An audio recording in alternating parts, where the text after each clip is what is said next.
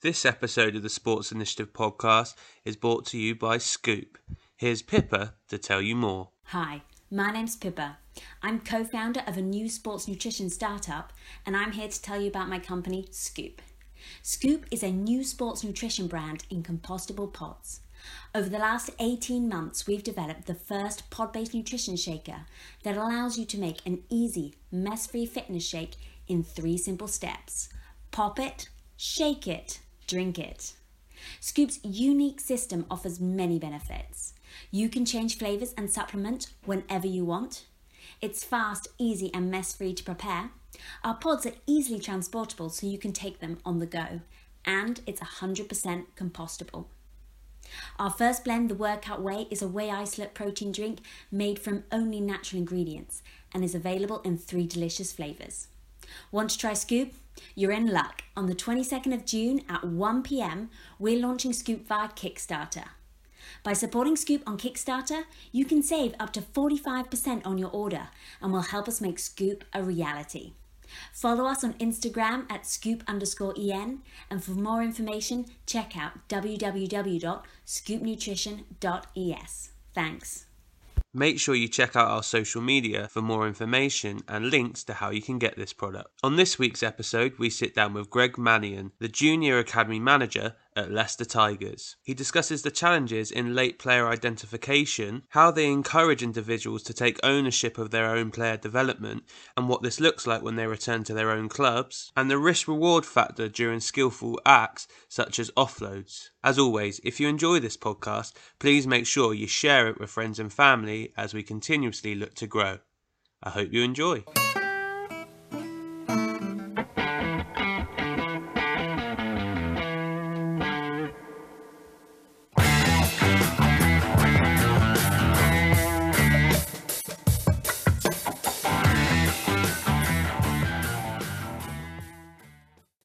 Cool. So, Greg, first of all, thanks for spending a bit of your Tuesday morning with me. How are you? Are you all safe and well?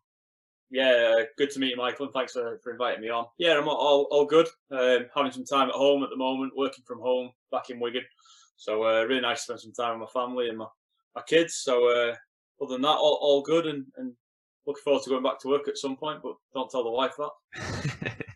Yeah, I think everyone, although it is nice to spend a bit of time at home, I think everyone's looking forward to getting back in the office and stuff now. So I'm sure she won't blame me on that front. So obviously I reached out to you on social media and just saw some of the work that you were doing and some of your experiences. I thought it would really be interesting. For people that maybe haven't come across you, do you just want to explain kind of a little bit around your background and then what your current role is and what that entails from a kind of day-to-day, week-to-week basis? So I'm a qualified teacher by trade. So I was at university and did my what was known as a key stage 2-3 transition course. So basically, I had to do all the primary school education, and I bolted that on with a secondary PE delivery.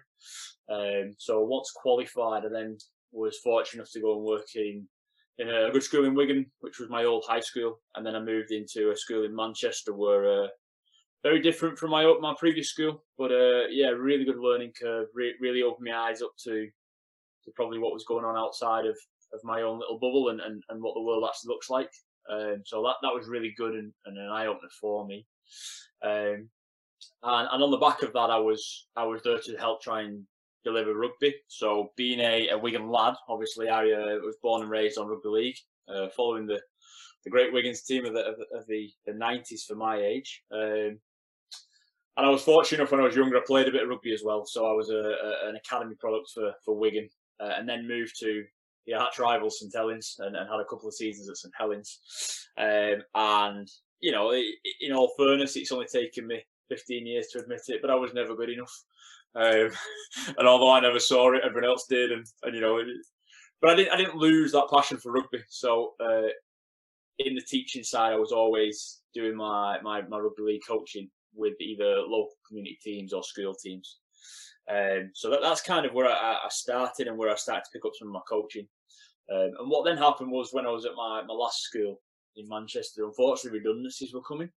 And when you get put through a redundancy scenario, I looked at what the criteria were, and And in a nutshell, it was probably going to be me or one other. So I took a leap of faith and chatted with the wife and said, "Look, I'm gonna take my redundancy and I'm gonna go and make sure it's all on my terms, and I'll find a job and work as hard as I can and look after the family."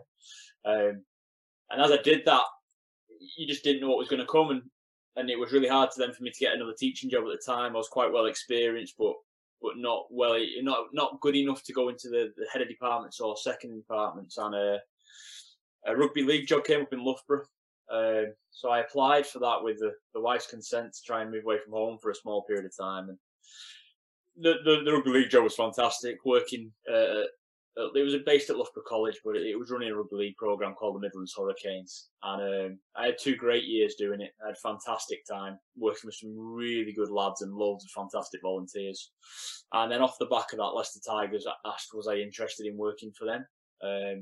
And that was a shock because I'd never really looked at rugby union. Again, in the area I was, it was very much rugby league only. So weighed it up, had a couple of chats with some people's opinions who I have high respect for, and yeah, I took at the time another leap of faith to move into rugby union. And to be totally honest with you, I've never really looked back. It's been fantastic. They've looked after me so well, and since I've been there, I've gone from being on the ground and working on the DPP and supporting the coaches to being the junior academy manager, where I look after the DPP itself, so the 14 to 16s pathway, making sure we have a strong, vibrant system which allows us to recruit the best potential players. And alongside of that, I then do coaching with Brooksby, which is what's known as the ACE program. So that's our official college BTEC provider. So I do the delivery there, and the lead coach for them. And I also assist and help out with the academy as well. So quite a varied role. I've had lots of other intricate roles in between all of that. So I was an England colleges head coach. I've been the academy coach, like development officer. So I do some of the coach mentoring. I do some mentoring back in Wigan with some local coaches. So yeah, that's kind of me and a little bit of how I've got to where I am. I know you said a nutshell. I've probably gone on a bit longer there, but. No, that's fine. I think it's highlighted lots of different areas and things to discuss, which is great. So I think if we start from kind of where you are now, so obviously you mentioned about the DPP, which is obviously development player pathway, etc. So what does that look like for Leicester Tigers? What does that pathway through to, I guess, the first team look like, and how in an ideal context do players make that transition all the way through with the club? Yeah, so the DPP, or the developing player program is we've identified it as an area for opportunity. So it's an area for players to have an opportunity to develop themselves. So it's not something we technically say is for the elite players in the region, but what we say is it's for the players who need that extra challenge and support. And the reason why we're like that is because actually we work with a large base of players. So we run via 4 centres based in our regions. Now, our regions are given to us by the RFU, just for that little background. So the RFU give us our areas where we can recruit players from. So what we have is we have a centre in each one. Each one roughly holds around about probably about 150 kids in that at the ages of 14, 15 and 16. And throughout the year, we provide a number of sessions and opportunities for lads to train. And within the under 14s, they might get one playing or festival or opportunity where they'll play inter-region, so region against region. But under 15s, you'll get 2 inter-regional opportunities, and then there's potential for a summer camp for a smaller number of players.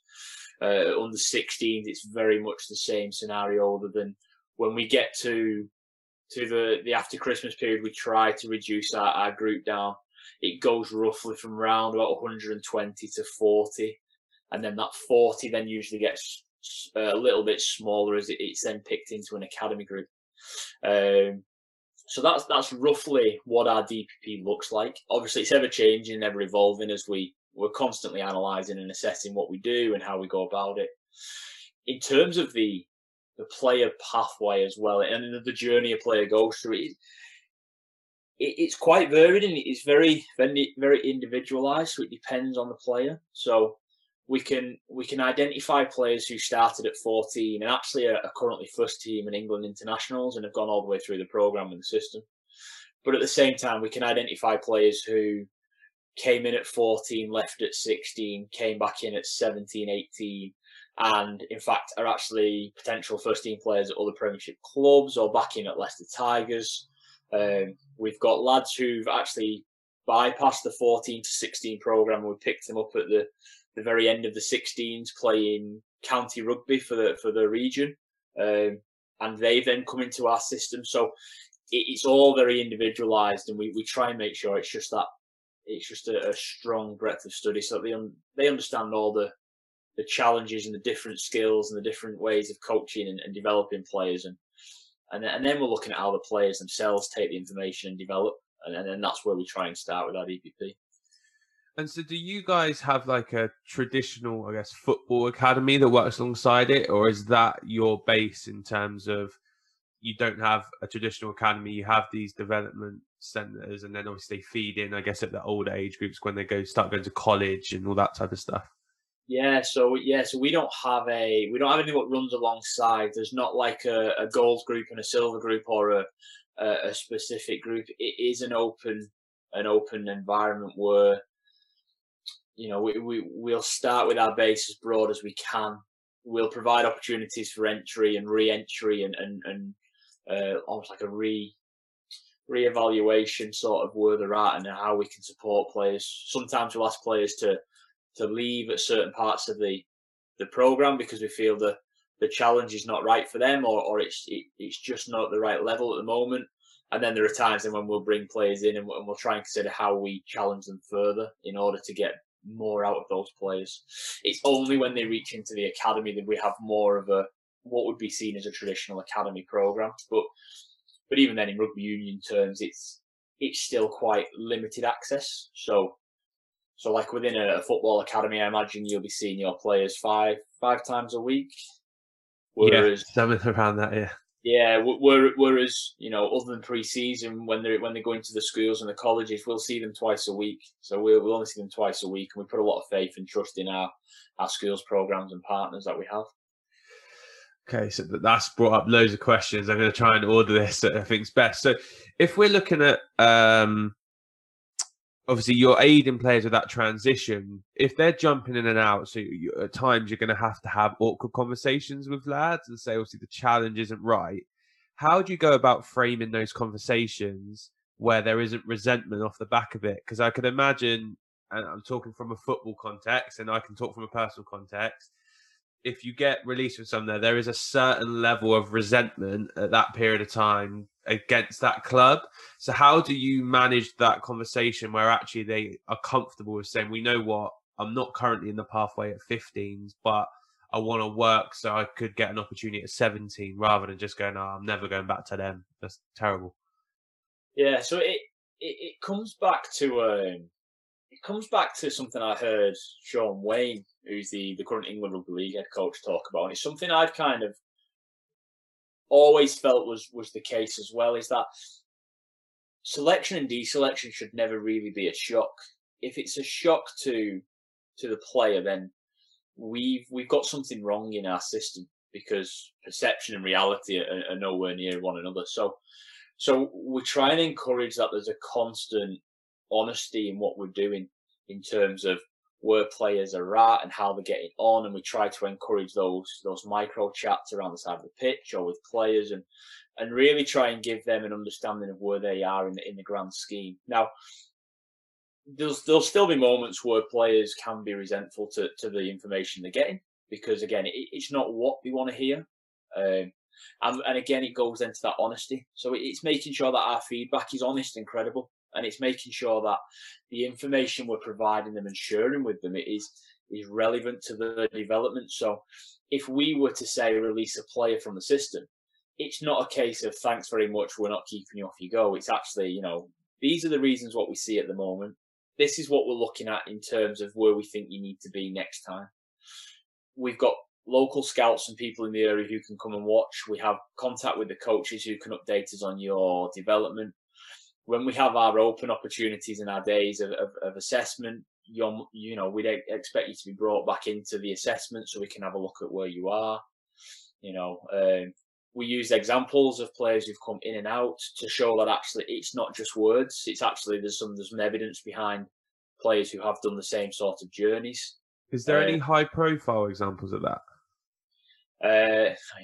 You've asked me now. I knew this question would be asked.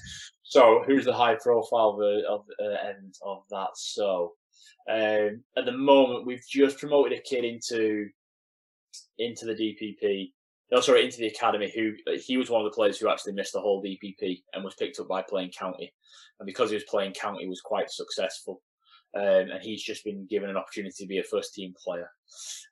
We have a lad who has just signed at Sale. And what happened was he was in the pathway at 14 to 16, but didn't get taken into the academy.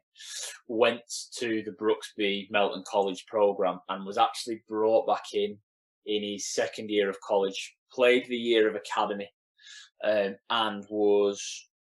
played very well and was in contention for a potential opportunity to be a first-team player, but just missed out for whatever reasons the club decided. And now he's gone to university and he's playing at Sale. So, there are players in the environment who do that. There have been players in the past who have either now moved on from the club, but were those in and out players. But yeah, we have got them players in the pathway in the system. Okay, so sorry, I interrupted you there. So yeah, as you say, it's kind of not being a shock for the lads, and then giving them previous that. Are you able to provide them with any like tangible support when they're away, or is that kind of left down to them and the clubs that they're working with? Yeah, so that's one of the harder ones, because if you think of the number of players in the pathway, we only get given a set number of hours via the RFU. So because of that, you don't have as much time as you'd like. So what we have to try and do is provide the players with as much as we can, and to kind of combat that, we try and get the coaches to be involved and ask questions about what our pathway is. So we try and provide CPD for the coaches in the area, which gives them insights to what we do. We try and encourage them to be at training sessions when they're free, if they've got the time to do. I know volunteer coaches find that tougher. But we're trying to be as open and transparent as we can, because if players go back into the local club, it's quite hard for us to be able to give them real support. So we have to then put our trust and faith in the player and the people around them to support them effectively. No, that makes complete sense. So I guess the next question this brings me on to is, when you're looking at a Leicester Tigers team or someone within your pathway, what is kind of your way? What do you want your players to be able to do? I appreciate this is particularly difficult in rugby, because what you expect your fullback or scrum half to do is very different to what you want your hooker or prop to do. But is there kind of a base skill set or base non-negotiables that you have for players within your pathway? So it's really interesting, because the variants that you can look into for what makes a future player are so vast in our environment, and that's not a cop out to your question. But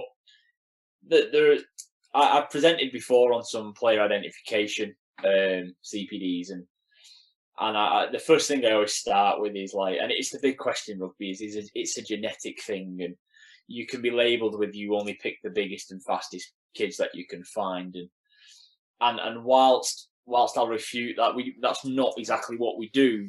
You have to be realistic at the same time and understand, though, that if a kid is showing signs of being 6'7", 6'8", we can't coach anybody to be that tall. So there is an advantage to being genetically tall or genetically wide, where you can carry a large amount of weight to then potentially be a front rower. If you can run the 100 meters in your region as a 15, 16-year-old quicker than anybody else in your region, then there's an element that we can't coach that sort of pace. We can work on running techniques and all that. But, so you can't disclaim a genetical thing. But where we have to load our data and our understanding of identification is that there's a load of other components what come with that. So we'll have a look into quartile rates and figure out, where are they born within the year and what impact does that have on the player. We'll have a look at what the background data is of the player who we're looking at in terms of, has he played club rugby since he was 4? Does he come from a sporting family? Is he an only child? Is he the youngest of his family, or is he the oldest of his family? Because they'll play impacts in terms of what we see. Understanding the social standings within the sessions. So does he command the sessions because socially he's more accepted than others? And is that because he's one of, say, 7 kids from the same team?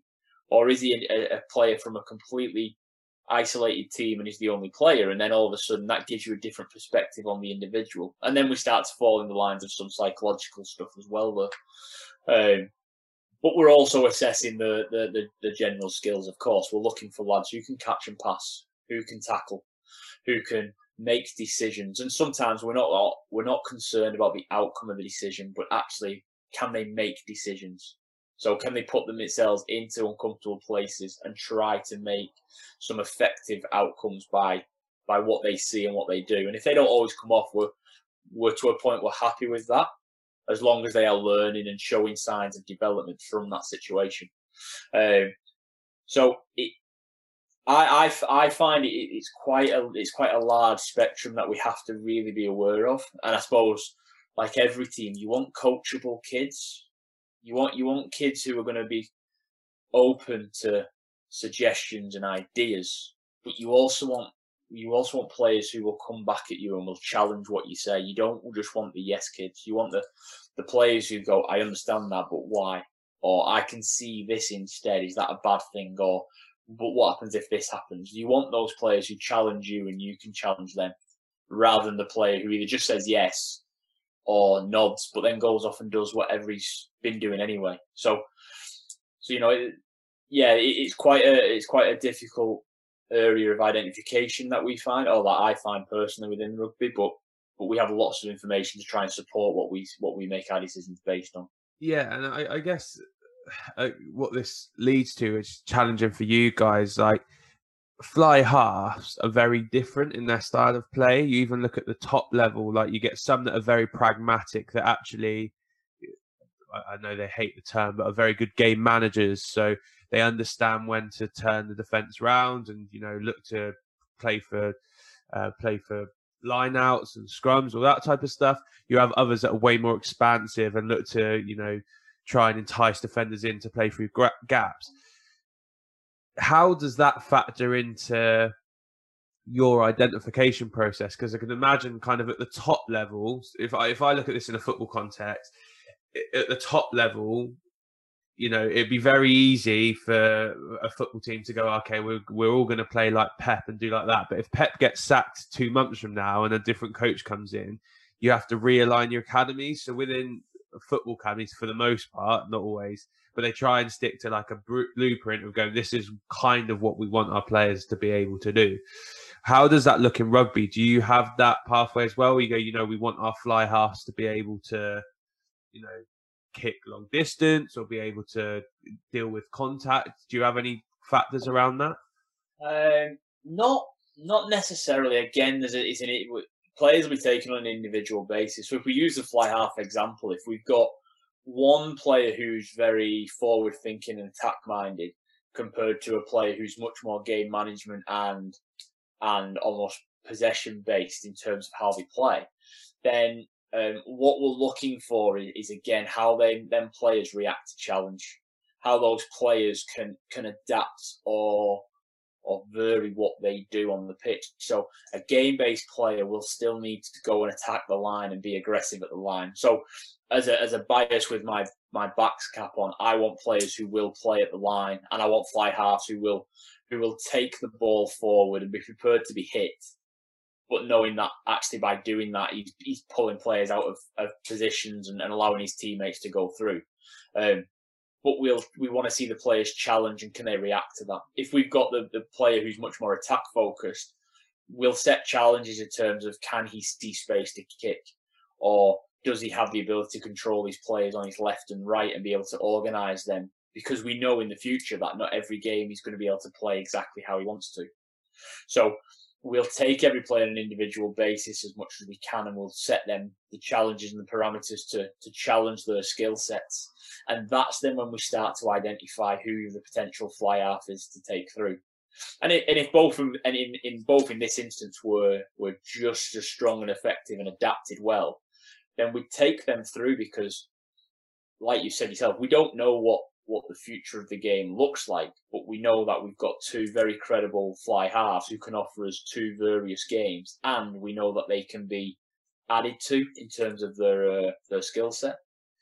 Yeah, no, that makes sense. I guess around the identification side, being at that 14s age group, that's where you begin to see some people that got a long beard like mine and get a deep voice, and other kids that maybe still haven't quite gone through puberty yet and still got a squeaky voice and all that type of stuff. And obviously that's going to bring, I guess, challenges in terms of the physical capabilities of those players, but also for yourselves, a challenge of, to an nth, predicting the future of going, well, this player is able to run through him now, but will he be able to 6 months, a year, 2 years from now? So how do you manage that identification process around that kind of quartile factor, that bio-banding, early maturation factor type stuff? Yeah. So you're always looking for resilience, and you're always looking for players who, and again, I'll sound like I can repeat myself at times. You're looking for players who can adapt to what they do, and you're looking for players who can also stick it out when the outcomes are not what they want. And sometimes that can be the same player. So sometimes that can be your early maturing, your physically big, your quartile one kid, which is stereotypically what we think when we say that. So, yeah, but at the same time, it could be your stereotypical Q4, bottom end of the scale, low maturation. So if we take our stereotypical small kid, we're looking for the player who can still put himself in positions to try and have impact on the game, who doesn't take being knocked down or backwards or have a setback, who doesn't take that personal, apart from the fact that he wants to try and do it again. And all of a sudden, you see little nuggets like that, and you know that there's something in there. And as a program, then we have to figure out how long does that enable you to keep them in a system to monitor what they do.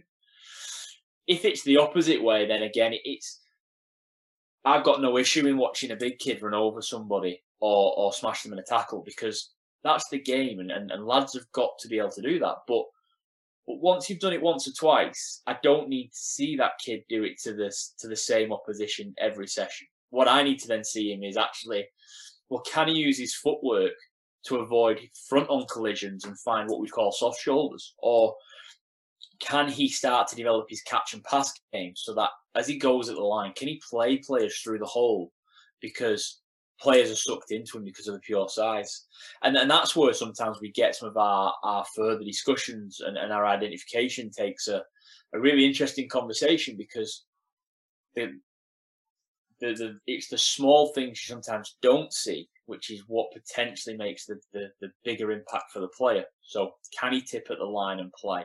Or can he move the ball well? Or can he impact the game without physically touching the ball because he's 6'3" and he's early maturing? Or is he a small diminutive player, but he's getting himself involved? He's putting himself in front of players who are clearly going to be physically dominant, but he makes his efforts. If he makes his tackles, fantastic. If he doesn't make his tackle and his technique's way off, then we have to be mindful of that. But actually, if he's putting himself in some good positions but just can't physically match it, that's not a bad thing. And that's kind of going with them scale. Now, where we were trying to get something into our system and our DPP last year, but obviously it didn't happen because of COVID, but we were also looking at a little bit of vertical learning. Now, I'm sure you listen to me. Like, vertical learning is where we kind of partner up our 14s, 15s, and 16s into one-off sessions. And the idea was going to be every few weeks, probably 3 weeks, we'd have probably looked at a vertical learning session. That was the plan I was kind of getting in place, and that was to go more of a technical style session, but it was to then challenge some of those perceptions. So if you are your big kid in your under 15s, but we see potential, what happens when you step into the big kids of the under 16s? Or or the lesser of the under 16s? Are you better than what's ahead of you, or are you at the bottom of that level at that moment? And then psychologically, how do you handle going from being able to run through everybody to then going against lads who can match you physically? And what does that do to then how you train, how you perform, how you reflect on your own performance and things like that? So I was really looking forward to seeing how we get that in, but COVID's not allowed us to fully explore that yet. So potentially that's what might happen next year. Yeah, no, I think, playing that across age groups and stuff is really interesting. I know we do a lot of work around just doing years of birth. When we play on the continent, they often go year of birth, so 2009 born. So all of a sudden you take your Q1s out of the picture, so then it's a completely different ball game. And what you generally find is that the foreign teams have a load of Q1s of the year. So if it's 2009 born, they'll have January, February, March. Yeah. And we end up with a lot of September, October, Novembers right at the end, and you see the physical mismatch and the other way around, which is interesting. Looping back to one thing that you mentioned earlier around kind of developing players individually, how do you go around developing those skills? Say it is a big lad, but it's still being position relative. So I'd imagine like you can say if you've got a lad who's going to be 6'7", we think, or he's going to be a big and he's going to be a second row. You still want to give him exposure to being in the scrum, etc. But if you're working for him to get more opportunities of offloads and all that type of stuff, it might be technically better for him to play inside centre where he's going to get a lot of the ball and is going to have that opportunity. So how do you go around managing that transition and individualized approach for the players? Yeah, so we actually don't have a big position specific focus within the DPP. It comes as we get to under 16s, latter end of 15s into under 16s, when we'll start to introduce some what we'll call unit sessions, where they'll start to learn some scrum postures, some lifting techniques, especially in the forwards, because obviously the set piece is key in the game. The backs will have a little bit more honed in focus on some kicking techniques and some lines of running and some manipulation of defenders. But actually throughout the DPP, it's quite a broad skill curriculum, which is often delivered through these like the style of games and breakouts. So I have no issue. We will do drills at times with players because it sometimes can be relevant and it can work for what we need. But we'll also have lots of games in what we're doing as well, and you'll have those in between. So at the moment, I'm looking at an idea about short, medium, and long sessions. So shorts being like 1v1s or one-on-ones or some very simple technical, well not simple, some technical delivery. That medium bit is where you build up on your games. You might have more 6v6s, 5v5. So, your small-sided games. And then we go long where we're looking at more bigger picture stuff and larger numbers against each other on the ideas of that. Now, our sessions at DPP are very much like that. So we've got a fantastic group of volunteer coaches who, we give them a curriculum of what we're looking at and the skills we want to develop. And we give them a curriculum over the year, and then we ask the coaches to deliver the sessions how they feel best suits on that. So we have some variability in the delivery, but it's all within a theme or an objective that's set out by us as a club. And the sessions very much have that opportunities for players to put themselves into the variety of positions, rather than it being this is an opportunity for you to be the only 9 and you to be the only 10 and you're this position, you're that position. Actually, this is the game. So like as an example, like I like to play a 4-channel game. So you can only have one phase per channel consecutively. So you've got four areas of the pitch. You can move the ball as much or as little as you want, but you've got to stay out of the channel you've previously been in. Well, sometimes the 9s and 10s who are 9s and 10s at club will take ownership of that and try and dominate that. But then you add in like a 2-pass rule, and all of a sudden then he's got the 10's got to pass the ball, or the player at first receiver, I would like to say that he has to then pass the ball to somebody else. And that somebody else could be a front row, it could be a second, it could be anybody in the club position, but in the game, it just means you then have to have a second receiver. So the language is not necessarily based on this is the 9s and 10s. It's a 2-pass game, or it's a a 4-channel game. But it relates back to the fact that this session's all about catch and pass. Does that make sense? No, that makes complete sense. I think it's really interesting. So I would have thought that would have been really late to make that transition into positions. I don't know what your thoughts on that is.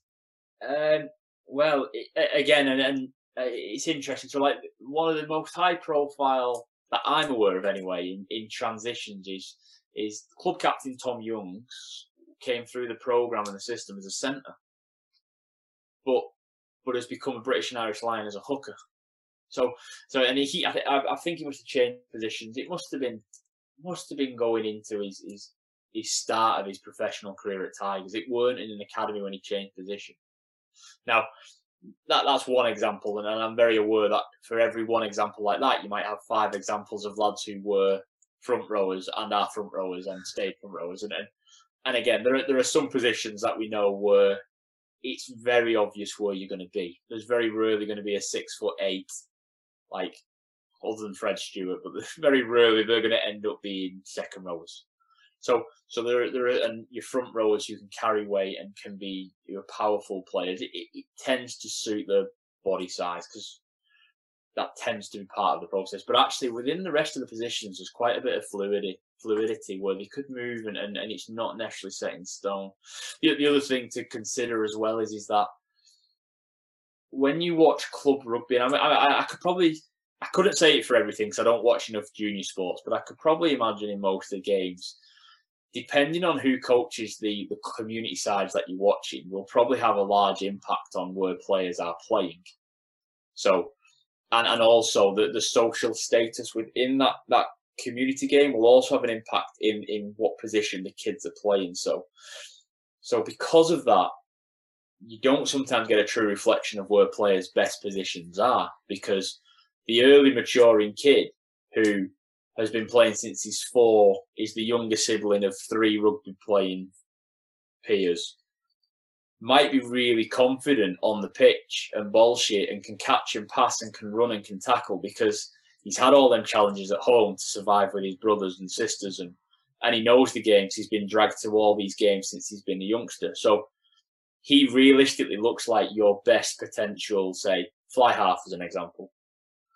But actually, it might be the fact that actually he can facilitate the community game a lot better because he's got that social status where if he says things, players around him listen, and he doesn't get challenged by the other players because they see him as a better player. Now, physically, he might also be really suited to becoming a centre or a fullback, or actually he could be a flanker. But the club he's at might not have needed a flanker because they might see there's players who are limited in, say, the catch and pass, but are really good at jackling. So it's a really interesting dynamic, and it's not a case of every player changes position and we pick positions late and we just go, we think you're this and this. But actually, we have to be aware of, again, the background of what they've been involved in, where they're from, how much rugby exposure they had, and also what do we think is going to be the best potential position moving forward so that we can give them the best opportunity if they're going to carry on with us. This may sound derogatory, and I don't want it to come across that way to anyone listening, but do you think that's why kind of the standard of your forward players with ball in hand is increasing? Because actually we're not pigeonholing them really early on, and they are getting exposure to catching and passing, offloads, all that type of stuff. Because I look at like Billy Venipola, for example, you actually look at the way that he carries the ball, and if you go back 10, 15 years, that might not have, his skill set is really good. You can look all kind of across the globe, and actually you've got props and hookers who are very good in contact, enticing defenders in and offloading, all that type of stuff. Do you think that the methodology of just allowing players to play and then pigeonholing them later is kind of upskilling the players in general? So the reason why I pause is because up until 4 or 5 years ago, rugby union was not what I was passionate about because, I'm a rugby league lad. So, and I always found it really interesting. So, I've grown up in an era where I was fortunate enough to being in an environment where James Graham played. And for those who don't know James Graham, James Graham for me is one of the best rugby players I've seen play rugby league ever. Like he was a front rower prop forward who could play like a halfback. He could command games like a halfback, but he could carry and he was tough. And what I saw a rugby player with a number on his back. And I think the game of rugby union since coming in it's very heavily dominated by set piece at the highest level. There's no getting away from that. Set pieces are crucial to the game, and that's why it's different to rugby league.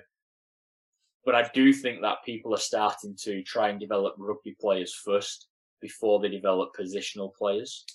And I do use the word rugby players because for me, a rugby player is someone who can catch, pass, run, tackle, jackal in our game. And yeah, the nuances to the positions that they're playing in, I think you can bolt on later once that they've got that breadth of study to be able to adapt. And that's why it's really important in our process that we look for players who can adapt and who can be coachable and who can be supported and take on challenge and feedback. And again, look, there will be players who will just be out and out front rowers because that's naturally what's going to occur. But you've still got to challenge them. You can't just accept that they're going to earn the money being the scrummagers or the lifters in the line-out. You've got to still challenge them because they have to be able to play the game as well as be crucial in their position. I think also like you have different types of players within those, don't you? So I look at like, and this was me growing up, Steve Thompson, who played for England, World Cup winner. I think, the media at least said he wasn't great with the lineouts, but actually the way he used to go through contact is able to get around. His ability on the ball was one of the key factors for him maintaining a role within that team. So you can look at it and go, different clubs look for different things. If you're trying to be really, really expansive, you're probably going to want your pack to be able to have hands on the ball and be able to increase contact. If you're going very South Africa at the moment, which is a massive pack, and you're going to play for scrummages and lineouts, that might not be one of the top things on your hit list, but it's kind of having a buffet of players to choose from. And you're right in what you say. It all links into how your team wants to play and what they see the game as moving forward. Now, I'm still also, as much as I say about that, Preston, I'm still also very supportive of the fact that, as an example, we said a hooker, but if you are a hooker, you have to be able to throw. That can't be a negotiable. Throwing is a key part of your position in your game. Yes, we'll still be able to work on it, develop it. And if your point of difference is you can move the ball like a back, or you can you can hit the line and run through players like a front rower, or then they're great, and that's what gives you the advantage to getting more time with people and more time in programs. Then great. But also at the same time, if you've got a kid who can just hit everything as a hooker, well, then we're really confident in our coaching ability that we can then add on other things to them again. But it will come back to them being coachable, being adaptable, and embracing challenge and understanding that feedback doesn't mean you're really good or really poor. It's feedback to help you get better, full stop. Okay, so moving on to something you mentioned earlier. Obviously, you said you kind of transferred from league to union. I guess the biggest question for you, did you see a cultural difference between the two codes? And if you did, kind of what was that?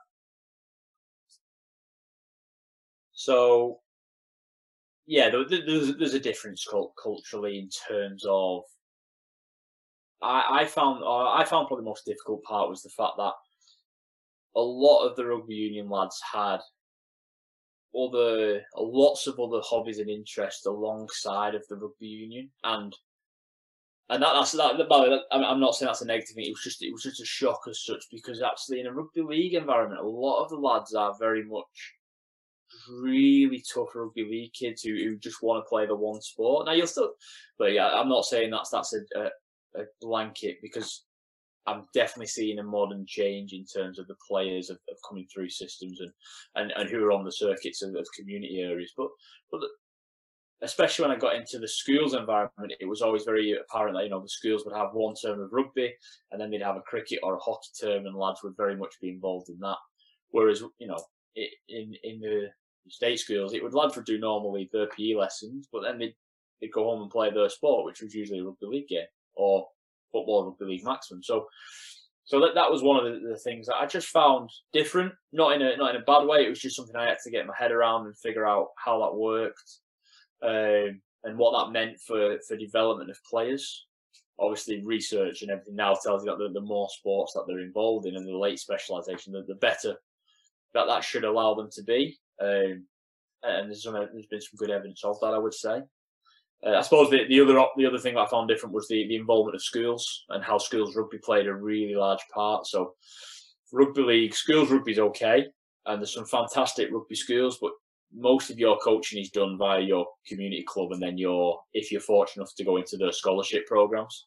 And those scholarship programs would have contact time of 2-3 times a week, whereas within our environment, if lads are at the independent schools and they get that term of rugby, then they're getting a term's worth of delivery by some very good coaches, in comparison to their peers who are at state school. And because of some of the regions that we are able to recruit from, they're very football dominated. So the high schools don't do rugby, or if they do, it's very limited. So already that was creating some slight differences in what was coming to you and the abilities that you saw. And I found that was one of the hardest parts for me to then, when identifying players and then working with players, is understanding just how big the gap and level was within the same age group. If one kid had been at an independent school, say for a year, and a kid who hasn't, and again, that's not a blanket statement. There will be players who were just as good. Yeah.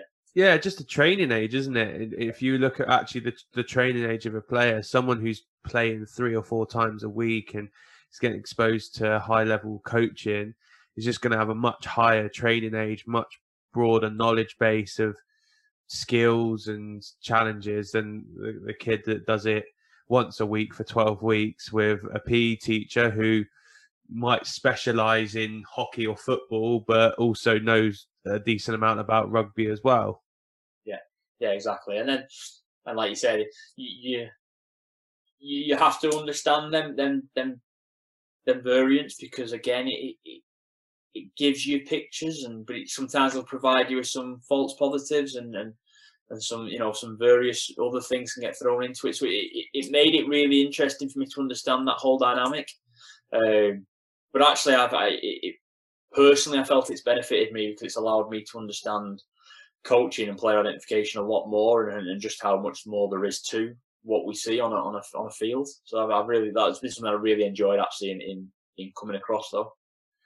Okay, so looking at kind of skill, I guess one of the things you mentioned with rugby league, and I guess from the limited exposure I have, is in terms of the way that they are able to kind of embrace contact and then look to offload. It's a big part of getting extra phases or extending phases within the game.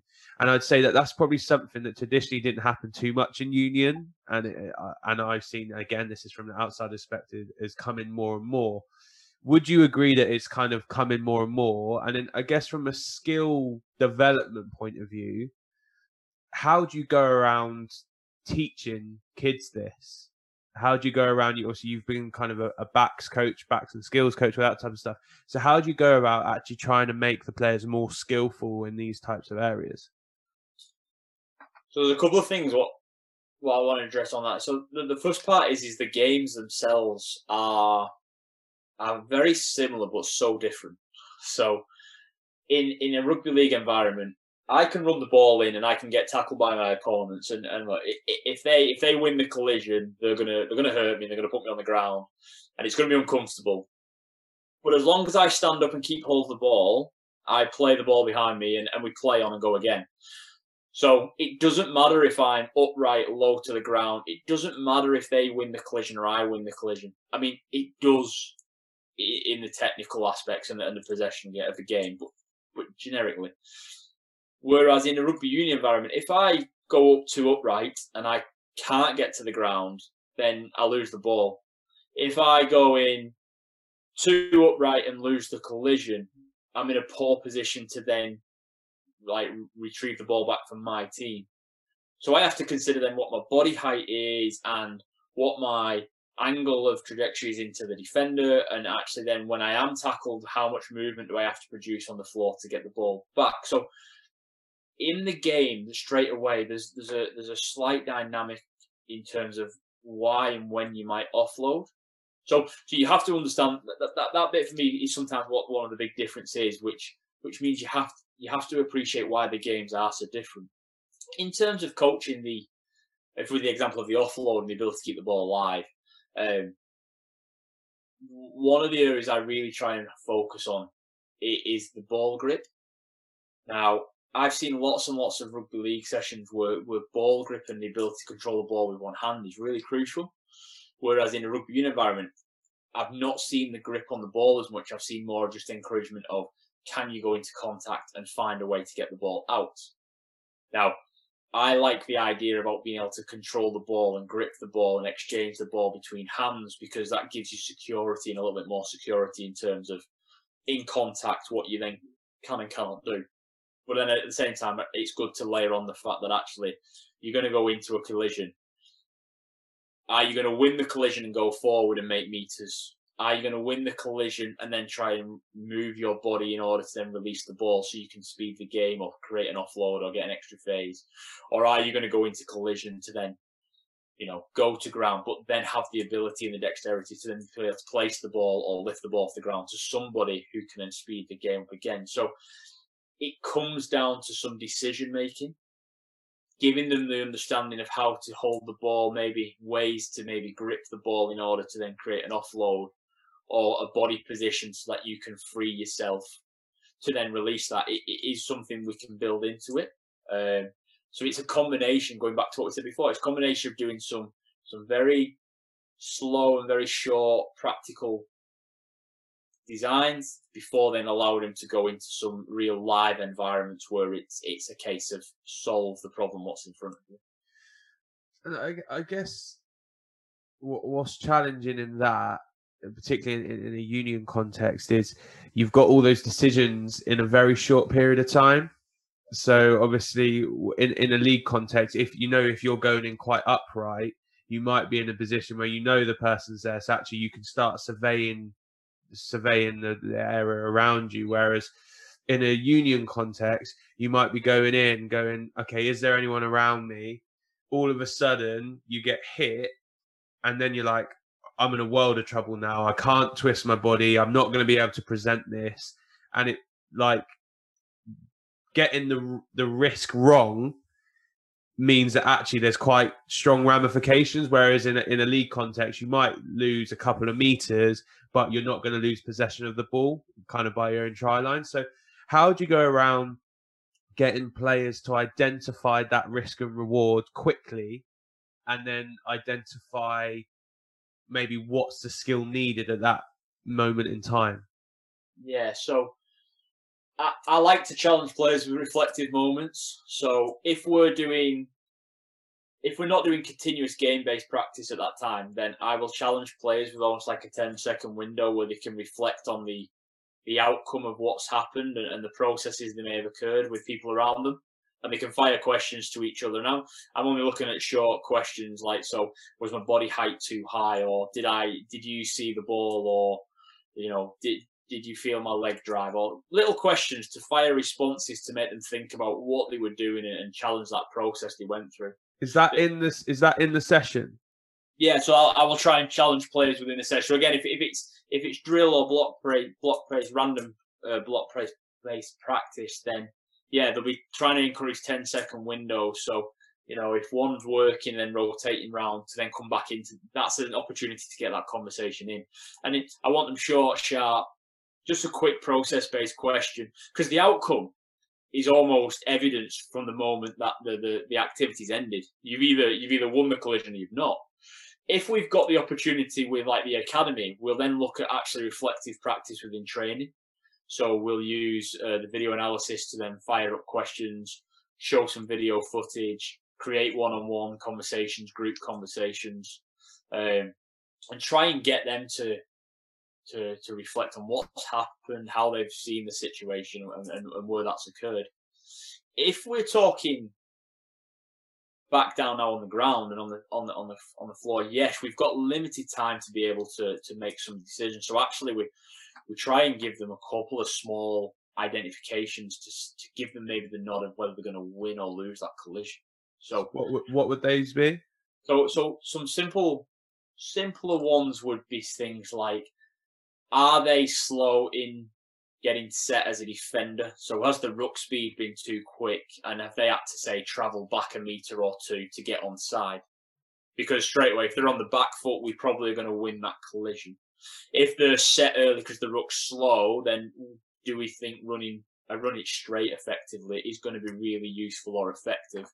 Or do we need to then change what we were doing or create a new movement pattern to try and create the soft shoulders?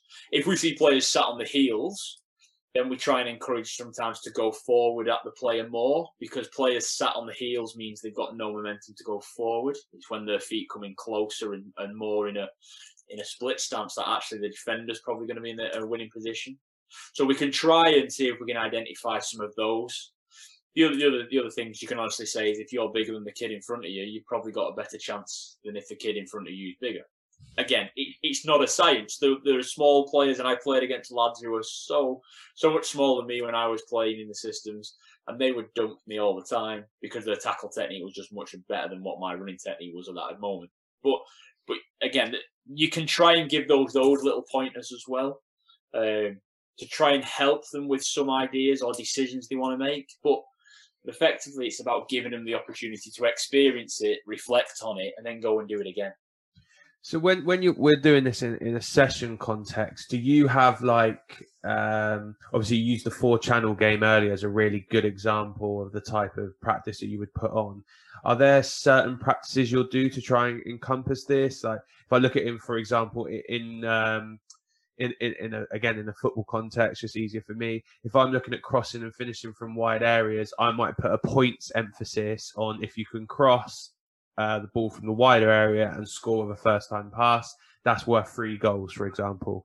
Is there a similar kind of system, or is there similar techniques you use to really focus in on those type of interactions for the players? Yeah, so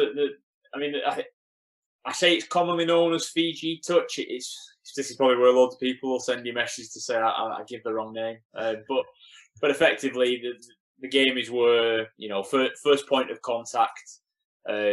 Carry on. You can carry on running. If the same person's being touched by a second defender, then it's a turnover. So then, obviously, it's encouraging players to be closer to the man for support or for tip-on passes and things like that. So that Fiji touch game kind of encourages that, and then it makes the decision about, do I just run at the line and try and break that 1v1 tackle, or if there's 3 defenders in front of me, I've got to be really smart in how I use the ball or move it. Once I've made a break, a player's in support, so I can pass the ball to them or offload to them. And that tends to come in a touch variation of the game. I've played games before where, and you can work in 3v3s, 5v5, so, whatever numbers you want it to be, but effectively it's a one-phase game. So within the one-phase game, the idea is it's not long in distance, so your width of your pitch, or your length of your pitch, sorry, can only be, it only has to be like 15, 20 metres, because we're not looking at maximum running distance. But the idea is that it's only a one-phase game, so the defenders know straight away if they can kill your attack and take you to ground, there's no second phase, you get the points. But as attackers, you've got to keep the ball alive, you've got to move it, you've got to, if they then get you in the tackle, you've got to figure out to get the ball out. It becomes chaotic, but with chaos becomes learning moments, and from those moments we can then really home in on what was successful for us and what maybe clouded our judgment. Yeah, no, so that makes complete sense. I guess looking at it from a challenging point of view for you guys is there's limited amount of, I guess, full-on contact you can have with the players. So in terms of like getting them in actually real life drill situations where they are going 100%, I'd imagine during the week that's very limited on the amount of time you can do that. So it's trying to replicate those types of scenarios in a lesser contact way, if you like, and preparing the players for going, well, this is what you might experience when you're then getting mashed at a weekend. Yeah, there's times where you can get away with it because you get them right in the middle of the week. So we'll only see these lads once a week if we're talking DPP. and sometimes you'll see them once every 2 weeks. So actually, what we've got to do is we've got to plant a seed about a skill, which makes them want to go and experiment and figure out more and learn a little bit more. And the challenge then is for them to go into their environment and challenge that skill and take that skill and see what they can do with it. Because when they come back to us in the 2 weeks' time, we don't want to be back at square one and have to kind of go back over. We want to see them what they've tried to implement in their own game, and then where can we then pitch the next part of their learning. So again, the battle will come because when they go back into the community clubs will want to play certain ways because they've got a game at the weekend where they'll want to win that match or not lose that match depending on the level they're at, and that sometimes stifles the lads' ability. But to be fair, most of the coaches in the community game in our regions are superb at supporting players in terms of allowing them to do a bit of guided discovery. Bear in mind, it's been bolted on with some information from us first. So do you include the coaches within that process? To say, I hate to keep going to fly half. It's a really easy one because they get so much of the ball. But say, for example, you've got a fly half. You're really trying to encourage them to attack the line and, pass late on so we can get line breaks. Would you communicate that to the coaches so that they understand if they get a couple that are, intercepted during the weekend's games and stuff, it's because they're actually trying to facilitate the area you're working with them on, and to say, like, kind of encourage them to keep doing it for positive outcomes in the long term?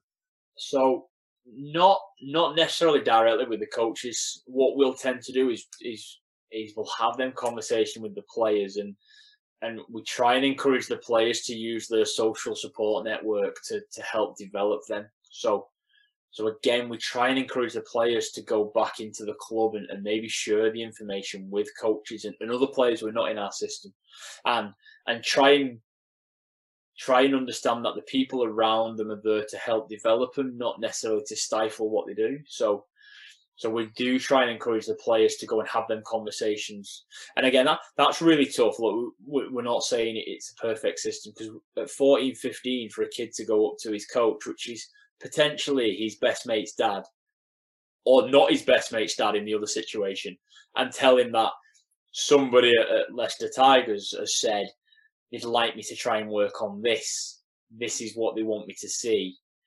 That's quite a daunting prospect. Let's not say it isn't. I suppose that some of the interesting things is the players who can do that, and what does that say about them players and their development, and actually what does it say about the players who can't? It doesn't mean that they're not necessarily good players. It just means that they need help on that social support network inside. Because we know when we move up in the systems, these lads might not have, myself coaching them. It might be that Steve Borthwick comes and takes the academy session. Well, you've then got to be able to interact with someone like Steve Borthwick because that's the person you're coaching. So it's just small ways to try and encourage steps what might appear in the future. Talking to people you don't normally talk to, or asking for help or support, which can be daunting, but we're trying to encourage that from.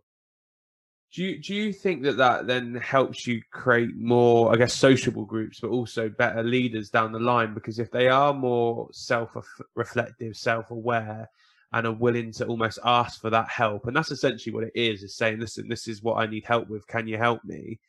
When they then get to, if they've been doing that since 14, once they start getting to 17, 18, 19, 20, that's a kind of a common staple of their personality, is that they want to come and ask for help. They're going to come and say to their teammates, this is what I need from you today.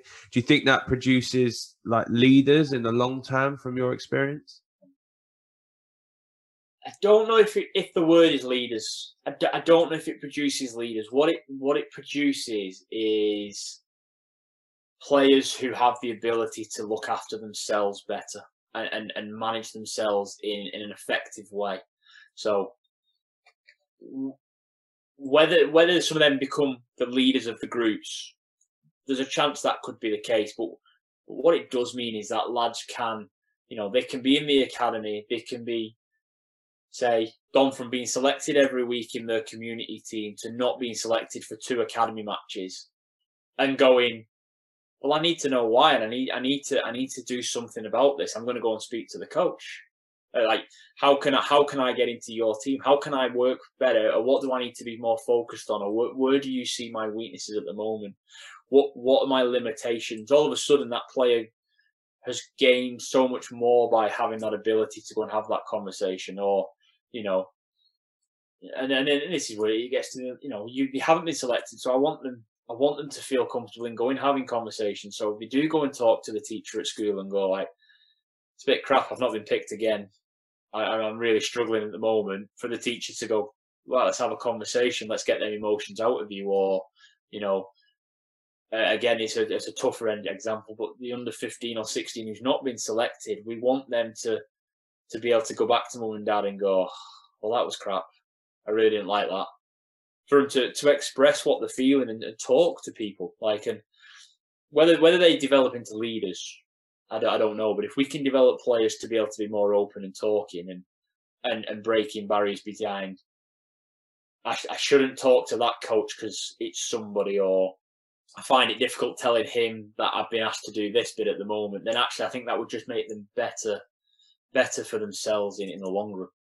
No, I think that's really good. Is that something that, rewinding back to start this conversation, you mentioned about being a school teacher? Would you try and integrate that if you were to ever go back into teaching, of that openness? No? No, I'm shaking my head at the thought of going back into teaching. No, never. Yeah, look, massively.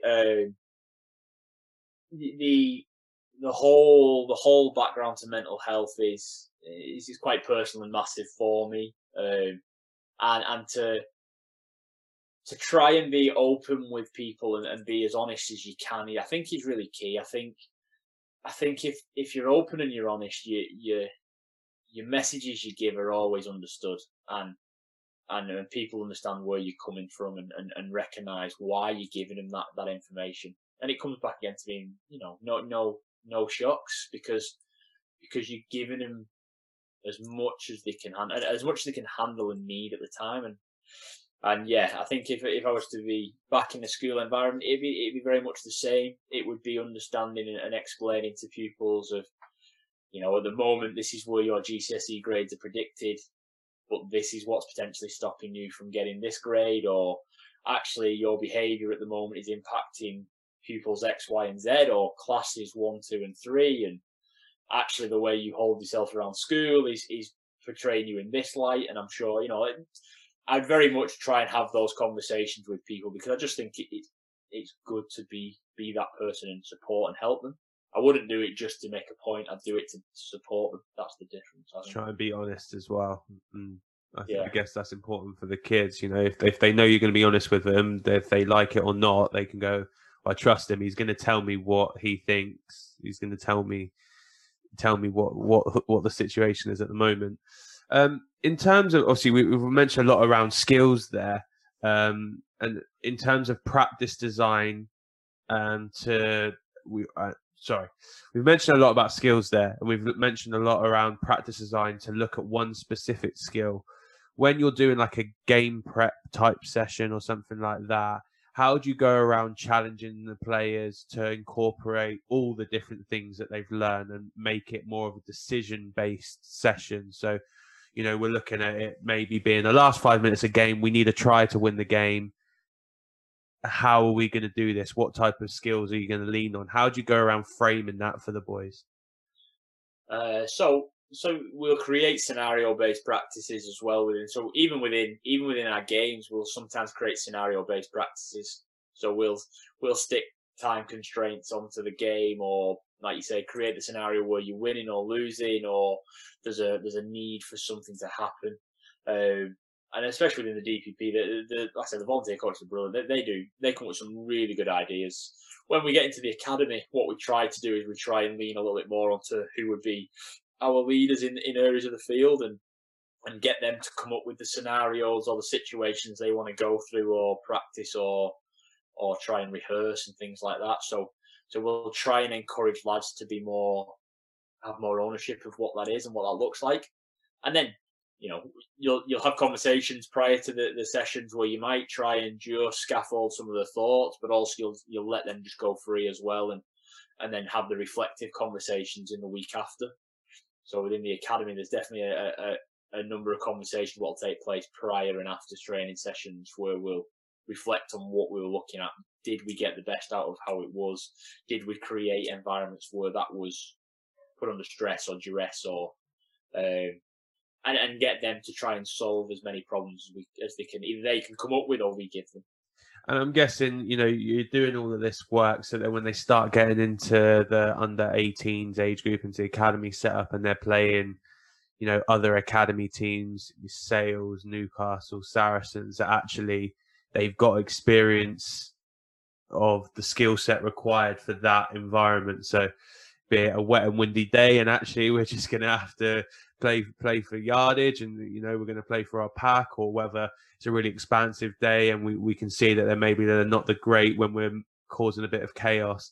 They've got the toolkit to be able to exploit whatever scenario presents itself. Yeah, and we're not overly explicit in terms of exactly what they have to do, and from an early age. So because of that, every game is still a really good learning opportunity for them. It's not a test. The game's not a test for us. It's almost like an assessment if we went back to some sort of schooling thing. And it's like at the end of the test, you either pass or fail. Whereas in an assessment, we just monitor and see where we're at, and then carry on working to see if we can get better. And our game's very much like that. Like, we'll have ideas of how we want to play, and we'll do some video analysis of our opponents, and we'll do some game review, and we'll discuss where we think we're going to be strong and play to our strengths and identify our opponent's weaknesses. But actually, there'll be moments in the games that we could never plan for, or scenarios will happen that actually we couldn't replicate or create, or and because of that, the lads have got to learn as they go along as well. And we won't necessarily run messages on the pitch which tell them what to do or what to identify. We'll leave them. We'll let them go and do it. And if we don't get the result, then we don't get the result. But if we then get to the back end of the season and a similar scenario occurs and we get a better outcome, we know that learning has taken place and our players have learned from the past experiences. Yeah, and does it make it more interesting for your games program? Because I imagine if everyone's got a similar model, like you could play, your Northampton one week, and they might be, smashing it long, turning, chasing, but then the following week they're chucking it around. So actually, for your guys, it's a really, they have to play what's ahead of them, not what they're expecting. If you know what I mean? Yeah, massively. And then look, there's a couple of academies who there's a large majority of academies who play very, very differently. There's only probably a handful who have some very, very similar traits, but there are some academies who play such different rugby that the lads have to be adaptable and have to understand what they're going up in front of, and that's ideal for their development, because when they get into the highest level of the game where they want to be, they have to be able to play one week in a particular way and maybe replicate that for 12 matches. Finally, then get called into a rep team, or doesn't happen as much in rugby, but your head coach leaves and a new coach comes in with a completely different playing style, or you get sent on loan because actually you're not ready to play in that level, and if you can't go and play at your loan club and adapt to what they do, then are you going to get pulled back into your senior club? So yeah, it's brilliant that it gives them such variety. And it's really beneficial for them, in my opinion, that they get to experience so many different opportunities. Perfect. So, listen, last question for me, and it might be a challenging one, but who's the best player or coach you've worked with or against, and why? Great question. Best player I played with is probably a guy called James Roby, who is still playing right now. And I only played with him as he was coming through the academy at Saints. He went into the first team and way, way ahead of schedule probably, but he was the fittest bloke on the field. he was the toughest bloke I've seen in terms of not big in stature, but he wraps up 50 tackles a game. He'll hit the ball at the base of the ruck and he'd be gone. You'd have to be on his back foot just to stay in contact with him. He would change the point of the game within seconds. He was phenomenal. And there's some very good players who've been in the environments before, but he was something else. In terms of coaches, there's two, and they're at two ends of the spectrum. So I mentioned him already. So I'll be honest, I sent this coach a message because I had to send him a message because I needed to clear my own conscience that I didn't appreciate what he did when he did it and how he did it. And now that I've become a coach and I've gone through some stuff, I realise everything that he did was in the best interest of me, and I just didn't accept it because I was a moody young kid who thought I was better than I was. And that guy is Sean Wayne. And actually, for what he tried to do and help me, actually was really impressive. And what he's got on to do as a coach is second to none. But the second one is a bloke called Tom Harrison. I've only known Tom 5 years. We both met at Loughborough College. So when I started the rugby league program, he started the rugby union program. And I have to take my hat off to him. He's my sounding board for practically everything. And he's probably the hardest working coach I've ever met. Really diligent in what he does, asks lots and lots of questions, annoys me at times because he's definitely a scrum coach, or he'll hate me saying that. He's a forwards coach and he always has an opinion on what I could do better as a backs coach, and sometimes you're like, but actually he's challenging me and making me a better coach and challenging me to be better, and look, the evidence of how good a coach he is only at the forefront as he's now in the first team coaching staff at Leicester Tigers at 30. I think he'll go a long way as a coach. He's a very, very good coach. Good bloke as well, obviously. So perfect. Listen, two really, really good, three really, really good answers, and really appreciate your time. Loads of interesting stuff there, and hopefully we can catch up again soon. Yeah, no, thank you very much for having me. It's been great fun. Thank you.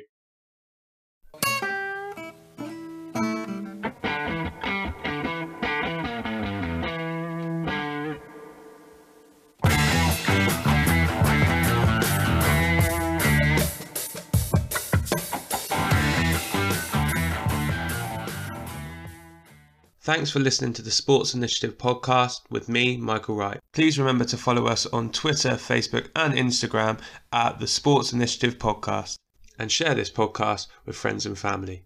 I'll see you next week.